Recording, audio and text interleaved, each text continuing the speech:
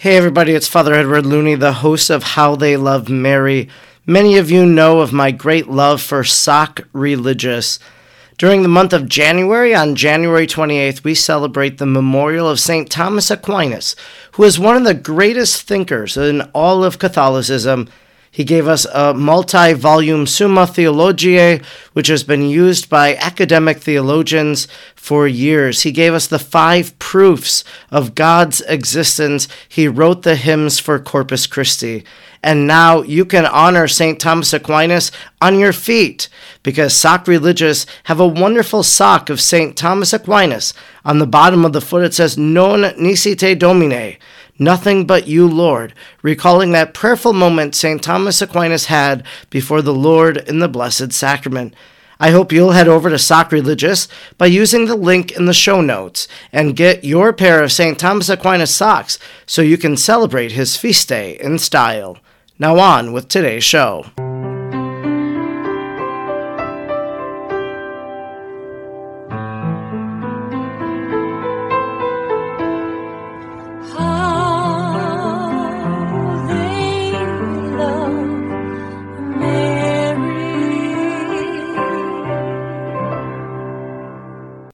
Hello, my name is Father Edward Looney, and you're listening to the podcast How They Love Mary, a podcast that I hope will either be the beginning or the deepening of your Marian devotion. Today I am speaking with Colin Nakaza, and I met him a few weeks ago out at the Chosen premiere in Washington, D.C. at the Museum of the Bible. So the little PR team brought together a bunch of Catholics, and so I got to meet Colin and spend a few days with him and with other Catholics, and it was a great experience. And so we befriended each other, of course, on Facebook, and I see his content. And this is another interview brought to you by social media, because I saw a post of his and I said, that's great, we should talk about that. And so we'll get to that in the latter portion of our conversation about Our Lady and mental health, which I think is a very important topic for us to talk about, just because mental health is a serious issue, and a lot of people are talking about it these days. So welcome to How They Love Mary, Colin. Hey, Father, thanks for having me on the show. Well, it's great to have you, great to connect with you, and I've loved already following you on social media since we were together in D.C. You've been to the Basilica of Our Lady of Guadalupe in Mexico for the feast day, which I'm very jealous of. I'd love to make it there. Did you participate in Las Mañanitas and all that stuff? No, I mean, this was my first time in Guadalupe. It was a really powerful experience. Got to spend a lot of time in front of the tilma. If you haven't gone, I strongly recommend it. Our Lady's motherly love is very present there. And you've been to a lot of Marian apparition sites. Actually, we were talking just a little beforehand, and you mentioned a few of them, one of them an alleged apparition site in Medjugorje, and you've been to others, I take it, is that right? Yeah, I spent a lot of time in Lourdes. When I was in my seminary years, I was able to volunteer in Lourdes and help bring people to the shrines and give them tours. I've also been to Fatima, and as you mentioned, I've been to Medjugorje. And it's so beautiful because each place has like a charism, a unique charism. You know, it's like with Fatima, we know it's a lot about reparation, so it's a little harder of an experience at times, though very beautiful. And you can absolutely feel our Lady's presence there. Lourdes, it's about healing, so it's amazing the what I've felt there in Lourdes. It's just the healing of my heart and emotions in many different ways. And the Medjugorje, it's all about peace. And you can literally feel her peace. So it's very interesting going to the different sites, because you can feel Our Lady's presence in different ways. I'm curious, have you made it to Champion, Wisconsin yet, to the apparition site here? I have not, but I would like to go, for sure. And of course, when you do come, look me up. I live 25 minutes from the shrine there in Champion, and would love to connect with you there and to show you this very special Marian shrine. Now, you said something interesting as you were talking about those apparition sites, is that during my time in the seminary, now you're a layman right now, you work for the Archdiocese of New York, so tell me your story. You went to seminary and then felt God wasn't calling you to be a priest, and you withdrew then. Is that an accurate statement? Yeah, so it's been quite a journey. Helicopter view. So basically sophomore year of college, I had a very powerful encounter with Our Lady. I was cradle Catholic, grew up Catholic, believed, but like many, I was doing a lot of stuff that I wasn't supposed to be doing. So I wouldn't have said that I was necessarily a big faithful Catholic, but around sophomore year of college, I had a very powerful encounter of Our Lady through the intercession of Our Lady of Fatima. And during that time, and I'm not a mystic, I didn't hear her or see her or anything like that, but it was just a very, I really encountered her love in a very unique, powerful way, and it just knocked me off my feet. And during that period of time, I went to Padre Pio's canonization. This was like, I guess, 2003, and had a similar experience with Jesus in the Eucharist in the House of Loretto. The House of Loretto was moved around a bunch through angels and landed in Loretto, Italy. If you don't know about Loretto, I strongly recommend you guys look it up. It's a really beautiful story. But in the midst of that summer, I decided to enter the seminary.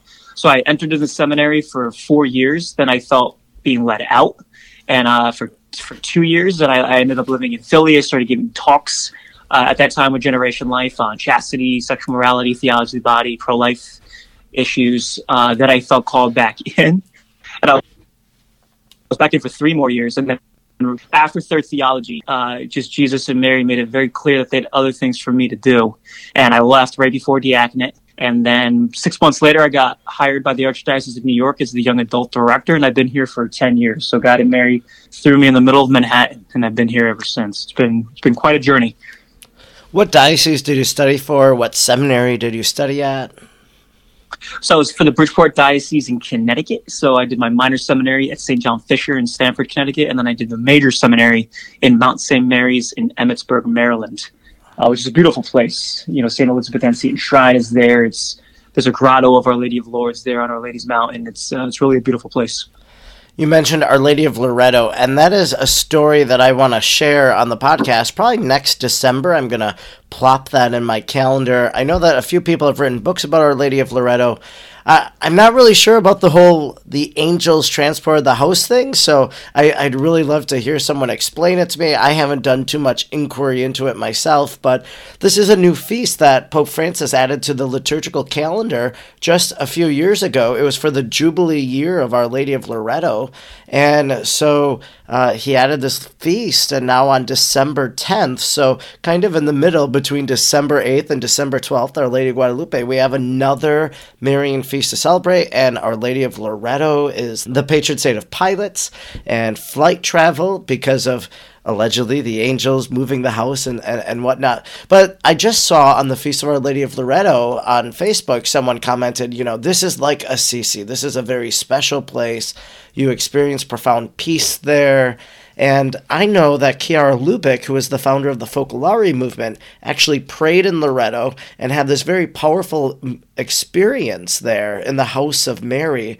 And that really shaped her whole theology and her whole life and ministry, actually. So it has been a place of grace for so many people. Yeah, when I went there during the canonization, we got to hit Assisi and all these different pilgrimage sites while I was there for the week and a half. And yeah, when I went into the house, I can appreciate what people are saying about it. I experienced tremendous peace, tremendous love, especially during the Mass and the Eucharist with Jesus and Our Lady. It was a really powerful experience. So there's a few things I want to talk to you about. I thought we'd talk a little bit about The Chosen, since we met at a Chosen event. And then secondly, I thought we could talk a little bit about what you do in the Archdiocese of New York. I saw an event you just had, which was pretty cool, I thought. And then thirdly, we'll talk about Our Lady and Divine Mercy and mental health. And so we met at the Chosen event, and I'm just curious, what are your takes on The Chosen? On the 2 different seasons of The Chosen. What are your takeaways from it? And why should somebody watch it? I love The Chosen. I would strongly recommend it to anybody. When it comes to like Christian films and movies, a lot of the time, just due to budget reasons and other things, they're not necessarily always done that well.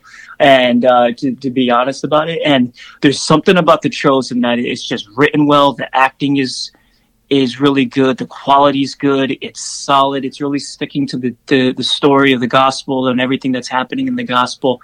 And, for me, it was really a strongly impact because, I've done 7 years in theology and seminary. And so, I've encountered Jesus Mary in very powerful ways. But the beautiful thing about The Chosen is that you kind of get a good glimpse of like what it could have been behind the scenes. I was very impacted when they just keep showing the apostles and Jesus out there, and they're like camping, and it's like, oh yeah, of course they're camping, because like they're moving from site to site, and just like the interactions that are happening during the walk between the places. Like, we're all familiar with the big stories, when Jesus is healing someone or raising someone from the dead, or the wedding feast at Cana. We're familiar with the bigger story, encounters in the gospel, but this does a lot of the behind the scenes on the way to those places, which I thought was really beautiful. And just the way, Jonathan Roumie, who plays the Jesus character, really portrays Jesus in a really powerful, beautiful way. And it's just a beautiful work of art. As we know, art and music and films, and it can really help you bring a closer encounter to Jesus. And I've definitely experienced that with The Chosen, by the way it's written, by the quality, by the acting, and of course, just by, just when you explain the gospel to people in an artistic, beautiful way, it's attractive. So I strongly recommend it to people.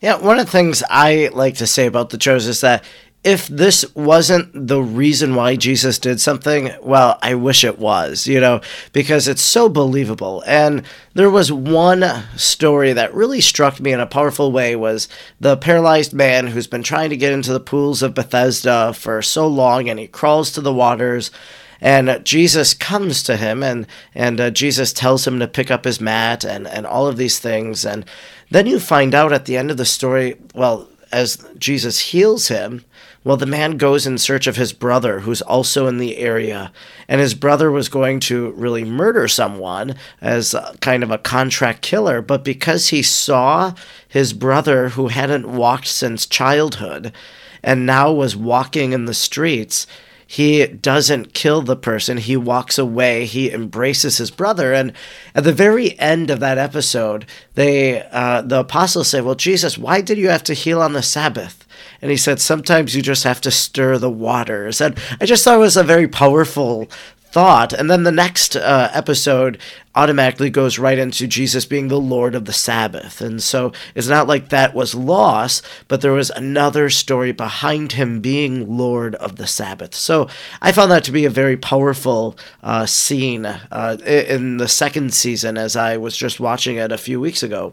Yeah, it's incredible. There's so many little parts. Like, I love with like Nicodemus, the Nicodemus character in the first season, the way that he struggles, the way he's getting the pressure from the other Pharisees and the scribes about to try to really get away from Jesus, but his encounter with Jesus had such a profound impact on him, and it just shows the humanity of somebody who's encountered Christ, but is still very caught in the way they've been living, and very caught in the way of the world and how people look at him. And you can see that struggle, without giving too much away, between like Nicodemus trying to make a decision. And it's beautiful, because I think of all the characters there, I think Nicodemus represents most of us, just really trying to be faithful to God, but also recognize, like, just also being caught in the world and caught in our families and relationships in a way that might have a lot of tension between what Jesus might be asking of us. So yeah, there's so many things like that in The Chosen that are really well done. One of the reasons why you were invited, I think, to the Chosen event in Washington, D.C. with the talent and to see this premiere was part of your work in the Archdiocese of New York with young people. It seems that you're the director of youth and young adult ministry, and you just had a major event there in December. It was on a holy day, on the Feast of the Immaculate Conception, and in this event, you had a young adult mass, which I thought was a great idea, bringing together young people, and people are gathering again, even in the midst of the COVID variants and everything like that, but they were gathering at St. Patrick's Cathedral for Mass as young adults to be a community that supports one another. But secondly, the Archdiocese closed the canonization phase of Dorothy Day, and so they were sending these boxes off to Rome. So can you just share a little bit about your work with the Archdiocese in New York? And then maybe secondly, why link those two events together, the Young Adult Mass and the Dorothy Day event, in one singular event? Yeah, so I run the Office of Young Adult Outreach. So primarily we focus and reach out to and serve all young adults from like 20 to 40, 20 to 39. And it's the best job in the world. I literally get paid to be Catholic and just hang out with people my age. And so every first Wednesday of the month, we have a young adult mass at St. Patrick's Cathedral. And twice a year, His Eminence, Cardinal Dolan, celebrates that mass. So this was our big event with him in December. He always does an Advent Mass. And it was incredible. We had 2,000 plus young adults there. It was the solemnity of the Immaculate Conception. We had Matt Maher, who's a phenomenal musician, was leading us in our music, sacred music, during the liturgy. And as you mentioned, I was reached out to from the Dorothy Day Guild to see if we'd be willing to combine, because we had His Eminence already celebrating Mass, if we could combine the close of the canonization process to start the canonization process for Dorothy Day, that at the same Mass. And I was like, yeah, absolutely. And so it was incredible. We had all of the documents that are going to be sent to Rome for Dorothy Day were present at the Mass, and there's a canonical, basically experience that's happening that happened during that Mass, where His Eminence closed the final box, and there was signed all these certain things that had to be going to Rome. And so it was all happening during the liturgy. And it's beautiful that it was combined with the young adults, because, Dorothy Day, she started the Catholic Workers. She worked a lot with young people and young adults and in service and in many different ways. And, even in this Diocese of New York, and myself included, I don't know too much about Dorothy Day. And I think this was one way that God was kind of revealing to me, to be honest, and to others, that He wants Dorothy Day to get much more known out there. She did incredible work for the church. She's a local possible saint here in the Archdiocese of New York. And so what that really did was kind of shine a light on her. We had 2,000 plus young adults now who are going to be like, oh, I'm not, some for sure knew who she was and know all about her, but I can, attest to that there are many there who did not. And now they're like, oh man, okay, who is this Dorothy Day? And so they're going to start looking into her and praying for her intercession. It was an incredible night. It was really an incredible night.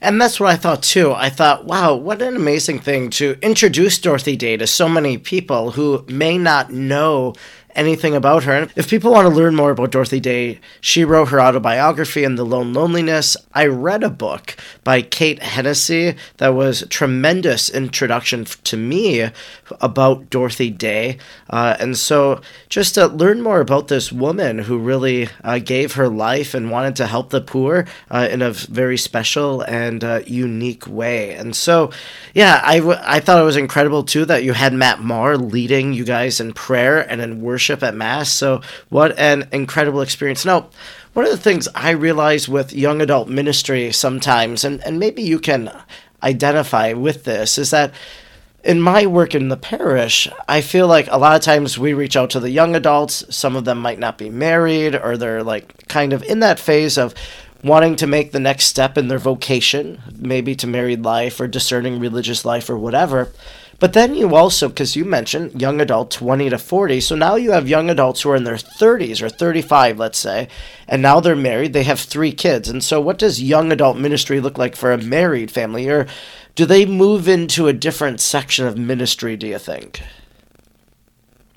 Yeah, it's a good question. It's very unique in the Archdiocese of New York here, because we have, Manhattan, basically the capital of the world, and then we have Bronx and Central Westchester and the mid-counties, and then we have like Sullivan, Ulster, and Orange County, which is basically farmland. So it's like it's almost like 3 dioceses in one. And the young adults there are very different, right? So like in Manhattan, it's very transient, mostly young 20s, early 30s who are really trying to make it in their careers, whatever they're doing, and then they move on. Then in the mid-counties, there's a bit of a mix where people do stick around there. But it's still similar to the city. But then you have the upper counties, which is more younger families. It's really young adults who have found their spouse and they've gotten married and they have kids. So we have coordinators placed in each area to hit the specific needs of that area. We're blessed that His Eminence recognized the importance of young adult outreach. He puts money into the program. So we literally right now have 4, soon to be 5 full-time people on staff just doing young adult outreach, just reaching out to this age group. And they're placed strategically in each part of the diocese. And so it's both and like really all it really is about serving young adults is, we want to connect them with God and we want to connect them with each other where they're at. So, it may look a little different down in Manhattan. We do more, sacramental opportunities, but going then right after to the bars and the restaurants around. Similar also in the mid counties, but there's a lot more to do there in the sense when it could come to hiking in different areas. And then in the upper counties, it's more younger families, though there are definitely, single people up there as well. And it's just more about gathering the families together. So it's really just meeting where they're at in their state of life and then just serving, supporting, getting them together, helping them encounter God and helping them encounter each other.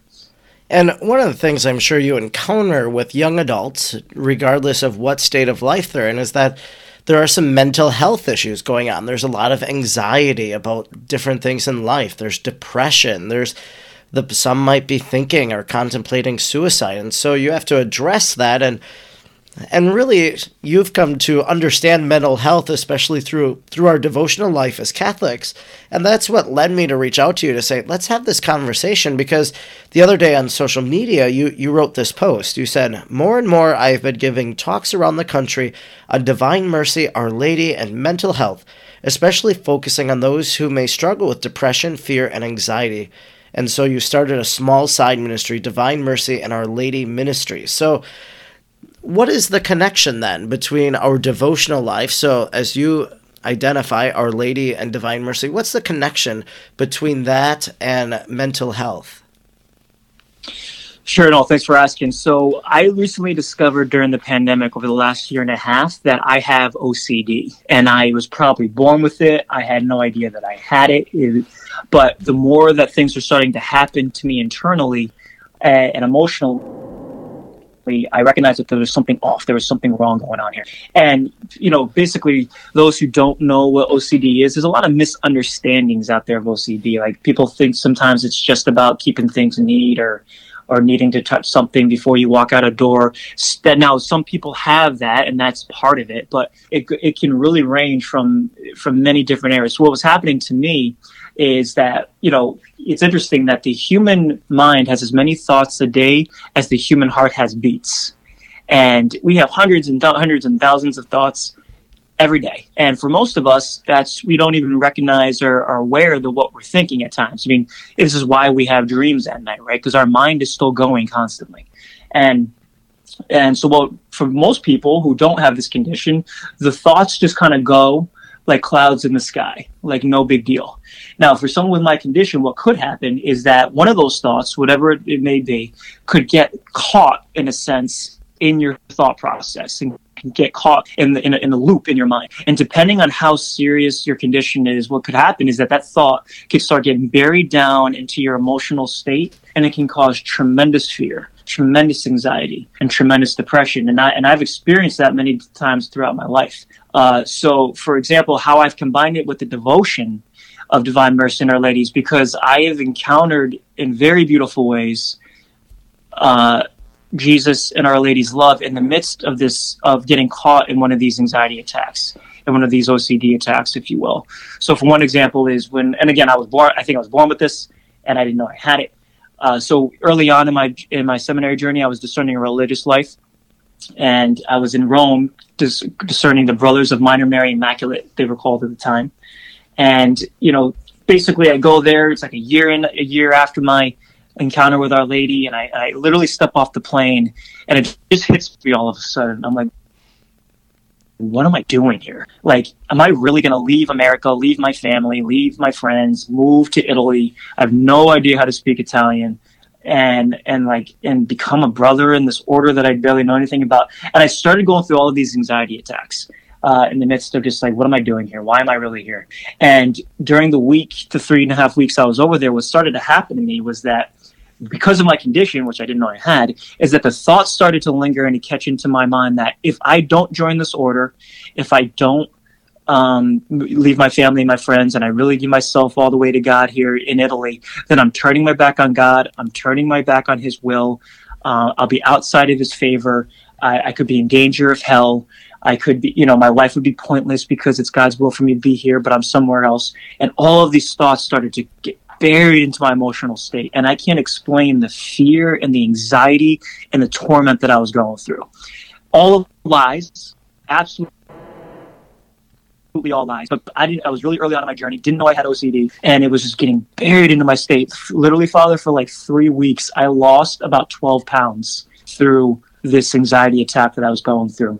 Now, in the midst of that, there was one time I was in the chapel. This was like halfway through, and I had my breviary because I was a seminarian, and as a bookmark, I had a Divine Mercy image. Now, back then, I knew about Divine Mercy, but I didn't know much about the devotion. I didn't know much about what Jesus revealed through St. Faustina about the image and the chaplet and the hour of mercy and all that.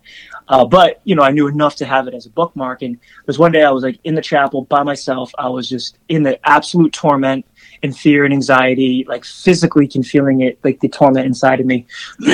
And all of a sudden I look at the Divine Mercy image and I lock eyes with Jesus. And it was a really beautiful encounter where basically, it's hard to explain, but right when I looked at Jesus's eyes, he started to pour his love into my heart and into my mind, into my soul.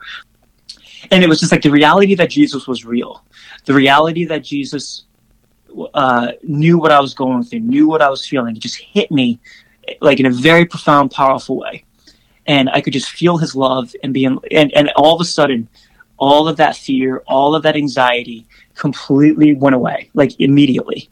And it was a small miracle for me, because if anybody who knows anxiety and OCD knows that torment, and it was gone instantly. And the interesting thing after that, though, was that it was 2.5 days later, it came back. It all came back. It came rushing back. And God taught me 2 things that day when it all came back. One was that there's absolute grace coming through that image, which he promises through St. Faustina. There's literal grace in very powerful ways coming through the Divine Mercy image itself. And the second is, it was like the fact that I had the anxiety, God took it away, and then he gave it back to me. It was almost like God was telling me, he was like, look, Colin, I know what you're going through. I know this is a heavy cross. And as you see, I can take this away anytime I want. I just took it away completely for 2.5 days. But I'm going to be giving it back to you, and I need you to trust me. I need you to trust me that though this is a heavy cross, that this is going to be for your greater glory, for helping others in the future. And it just taught me, now that I look back on it, that, all of our crosses are for a reason. Even like, God doesn't want pain and suffering and evil to happen to us at all. He allows it because of our free will. But like, if we really give it to him, like Jesus is very clear about this in the Gospels, like daily, you got to carry your cross after me. He can bring a tremendous good out of it. And it's taught me how to trust him in the midst of the tremendous crosses of this particular, ailment that I have, and other crosses in my life. And I've experienced something similar to Our Lady. And that's how where she relieved a lot of the anxiety and fear that I was going through in a very powerful way at a moment. And that's how I combined the devotions and the actual mental health that I have. And I'll lastly just say it's been beautiful because God revealed my OCD and consoled my OCD through supernatural, if you will, means, but then he healed it. And I still have a ways to go. I'm not completely free, but through just natural means of counseling and getting the help that you need. And so it's been a really beautiful journey for me in that area. I think about the Blessed Mother in the Gospels, for example, and when the angel comes to Mary, the angel says, "Do not be afraid." And so the angel says to Joseph, "Do not be afraid." And Jesus says that so many times when Peter is sinking in the water, "Fear not, I am here." And so I think those are words that sometimes as we're facing different anxieties, we could almost just maybe hear the angel say those words to Mary, maybe close our eyes and meditate, place ourselves there. Or maybe we hear Mary say that to us as well. Do not be afraid.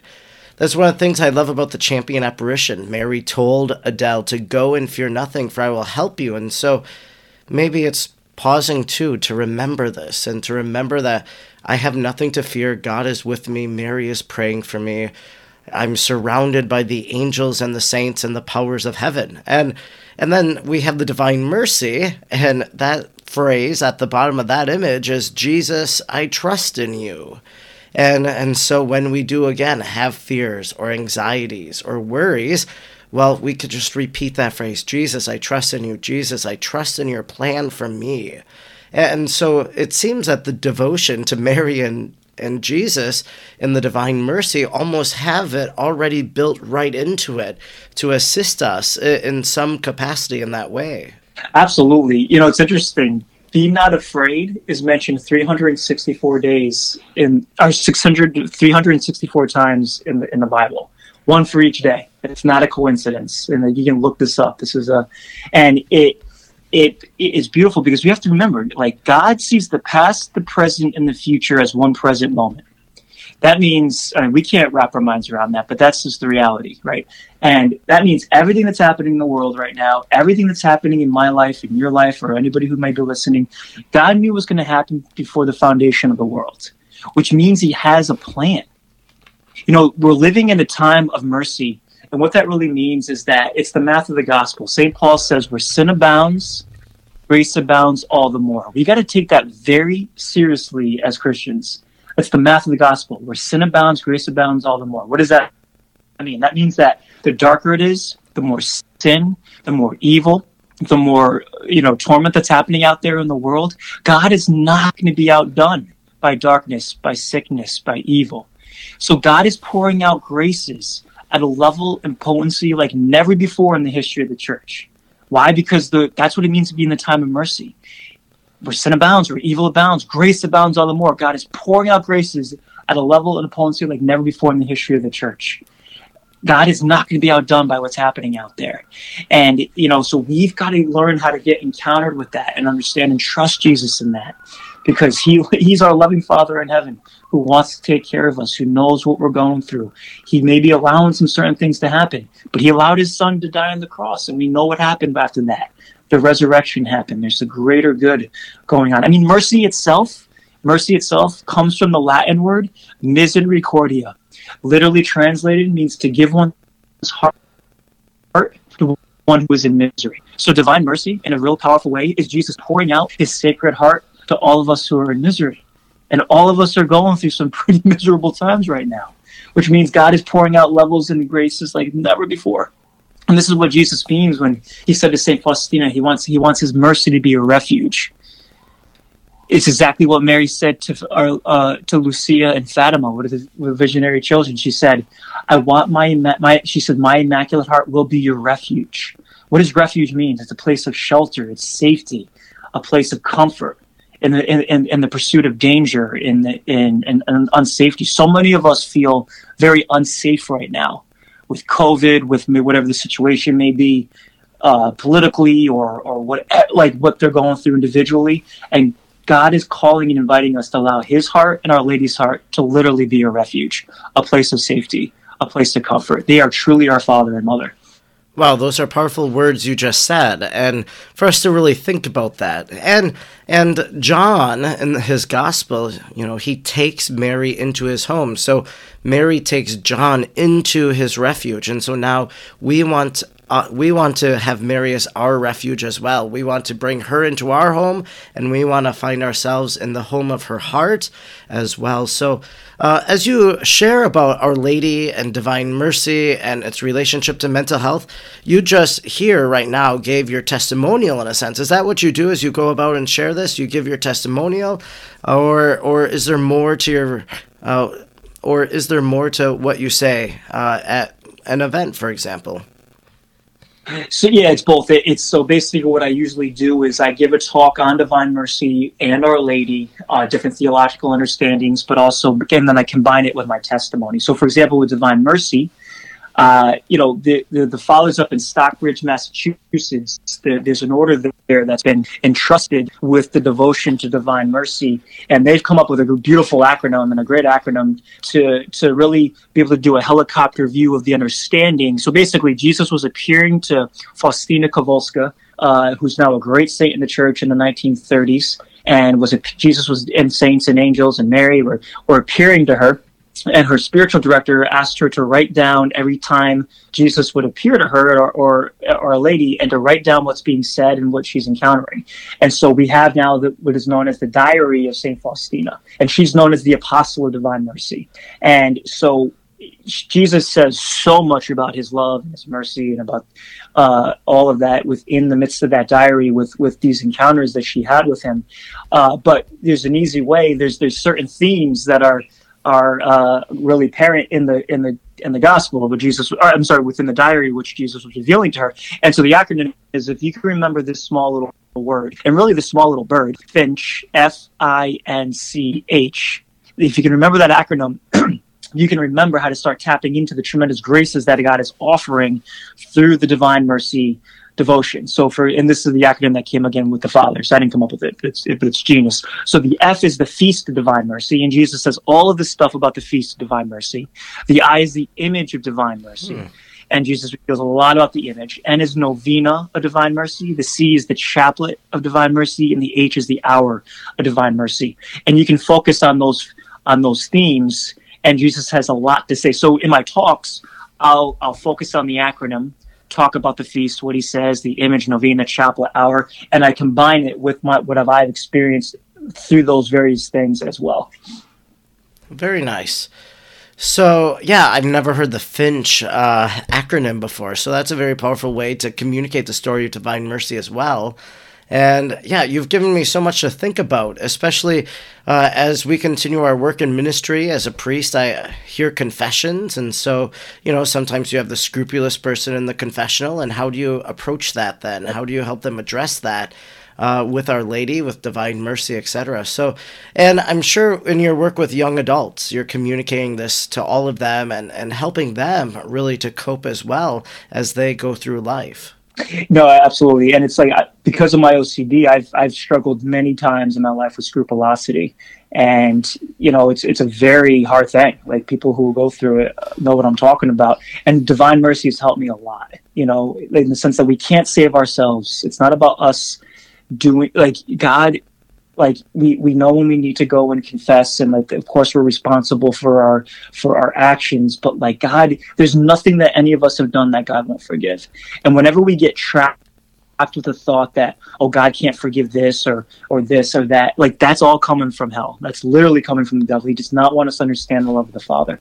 And Our Lady helps us so much too. I would strongly recommend Marian consecration, either using Father Michael Gately's 33 Days to Morning Glory. St. Louis de Montfort has his, of course, he's the one that came up with the 33-day Marian consecration. All Marian consecration it's the easiest, simplest, most perfect way to heaven. It's the easiest, simplest, most perfect way to Jesus, her Son. And I like to say it's the easiest, simplest, most perfect way for the intimacy, love, union, communion that we're all looking for, that we're all craving for. Only God can satisfy the ache of the human heart for love, intimacy, union, and communion. And because of our free will, there's only at times so much Jesus and Mary can do. They're not going to force their love or their grace onto us. So we got to ask for it. We got to open ourselves up to it. And Marian consecration really gives Our Lady full permission to come all in. Marian consecration is really, as you already mentioned, is letting Mary into our home, into our heart, the way that happened with John, into our refuge. So I strongly recommend, and it's not a magic trick. It's not like all of a sudden you do the Marian consecration and life is grand. No, of course not. The struggles go on, but the more you allow Jesus and Mary into your daily struggles, the more that Jesus is lit. This is what Jesus means, his yoke is easy, his burden is light. It's because they start helping us carry the crosses. They start comforting us as a father and mother. And it's the 33 days very practical, because the more time you spend with someone, the more you get to know someone, right? So the more we spend time with Jesus in the Eucharist, the more we get to know him. The more we spend time with Our Lady, and the 33-day consecration is a beautiful way to do it, the more you get to know her. God has given us the tools that we need to get through what we need in this life. And it's just a matter of us responding, being open, and acting on it. You've given me a lot to think about. You have given the listeners a lot to think about as well, in terms of devotion to Our Lady, to Divine Mercy. And if people want to learn more about you, Colin, do you have social media? Can they follow you? How can people get in touch with you? Sure. I'm on Facebook. I'm on Instagram, just under Colin Nakaza, or Divine Mercy and Our Lady is kind of like the hashtag that I use to, if anybody's interested in connecting. And yeah, I'd be happy to just to be able to either, give a talk anywhere, or even if somebody has a question, to feel free to email me over Facebook, or actually email is probably better, because Facebook it's hard to keep with the messages coming from there. And if you ever want to get interested in our contact with our ministry in New York, it's all under Catholic NYC. So Catholic NYC, that's our kind of brand for the Archdiocese in New York. And you'll see we have website, Instagram, Twitter, TikTok, all that. And you can also get connected with me through that as well. Hopefully someone who might want to reach out will be able to do so through those ways. And I'm so grateful that we met. I didn't know you beforehand, before Washington, D.C., but grateful now to know you and to know your work and to be able to share that with so many others. And Father, thanks so much for having me on. It's been a joy to be with you. Thanks so much for listening to today's show. I really hope you enjoyed our conversation. If you would like to follow me on social media, I'd encourage you to do so. I'm on Instagram, Facebook, or Twitter at the handle @FREdwardLooney. You can visit my website, edwardlooney.com, to learn more about my books and to acquire them from the publisher. And if you have enjoyed the podcast, please do me a favor and review the podcast. Rate it on Apple Podcasts and write a review, because that will help others to find it as well. Until next time, may we remain united in prayer to Jesus through Mary. God bless.